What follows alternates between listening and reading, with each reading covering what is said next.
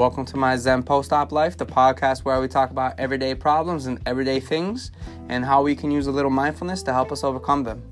My name is Jonathan, and if you're new to the podcast, check out the previous episodes. Get a little breakdown of what started me on my own personal journey. For those returning, welcome back. Today's topic is about achieving our goals and what it takes to make them come true.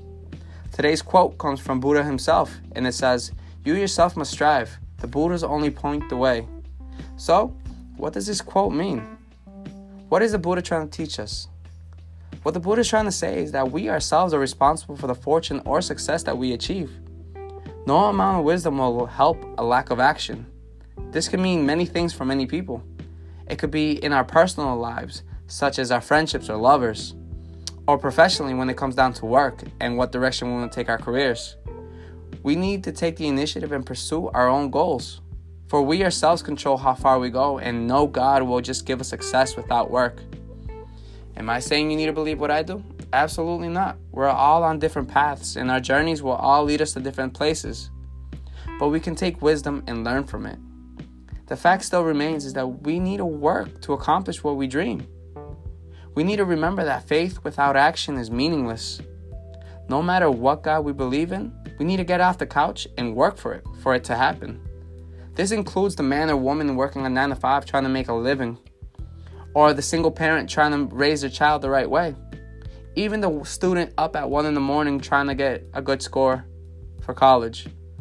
This all requires work, and this all requires action, and that action will dictate the results.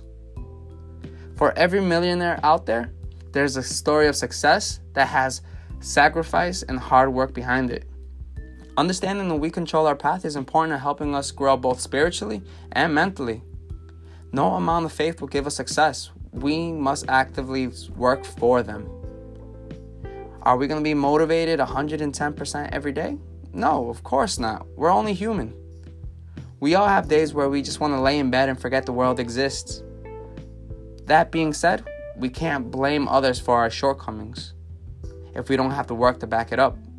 And eventually, if we work at it, we'll succeed. And when we do succeed, we can hold our heads up high and say our hard work paid off. And if we fail, then we can learn from our mistakes and begin again. For failure is just as important as success. And we learn more from our mistakes than we ever do from our victories. Everything is impermanent, and for every win, eventually there will be a loss. But a loss doesn't mean a defeat, but just a lesson to learn from. Our ability to get back up after failure or a shortcoming will eventually get us closer to our goal. If we allow ourselves to learn and move forward and be present with our current situation and not judge it for what we wish it was, we can all grow from it. Sometimes failure hurts. Sometimes it hits you really hard. No one likes to fail, and no one likes to feel like they're not good enough. But we need to persevere, and we need to be steadfast in our goals.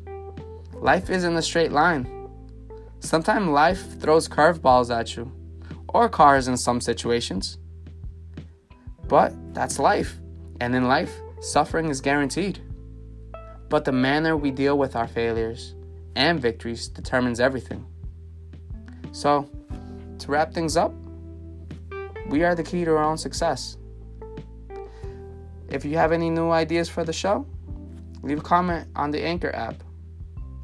Remember, good isn't good enough when it can be better, and better isn't good enough when it can be best. So, let's go out there and work for our dreams while being present with today. For every day is a good day, and tomorrow is never here. Have a mindful day, and spread the word. Peace.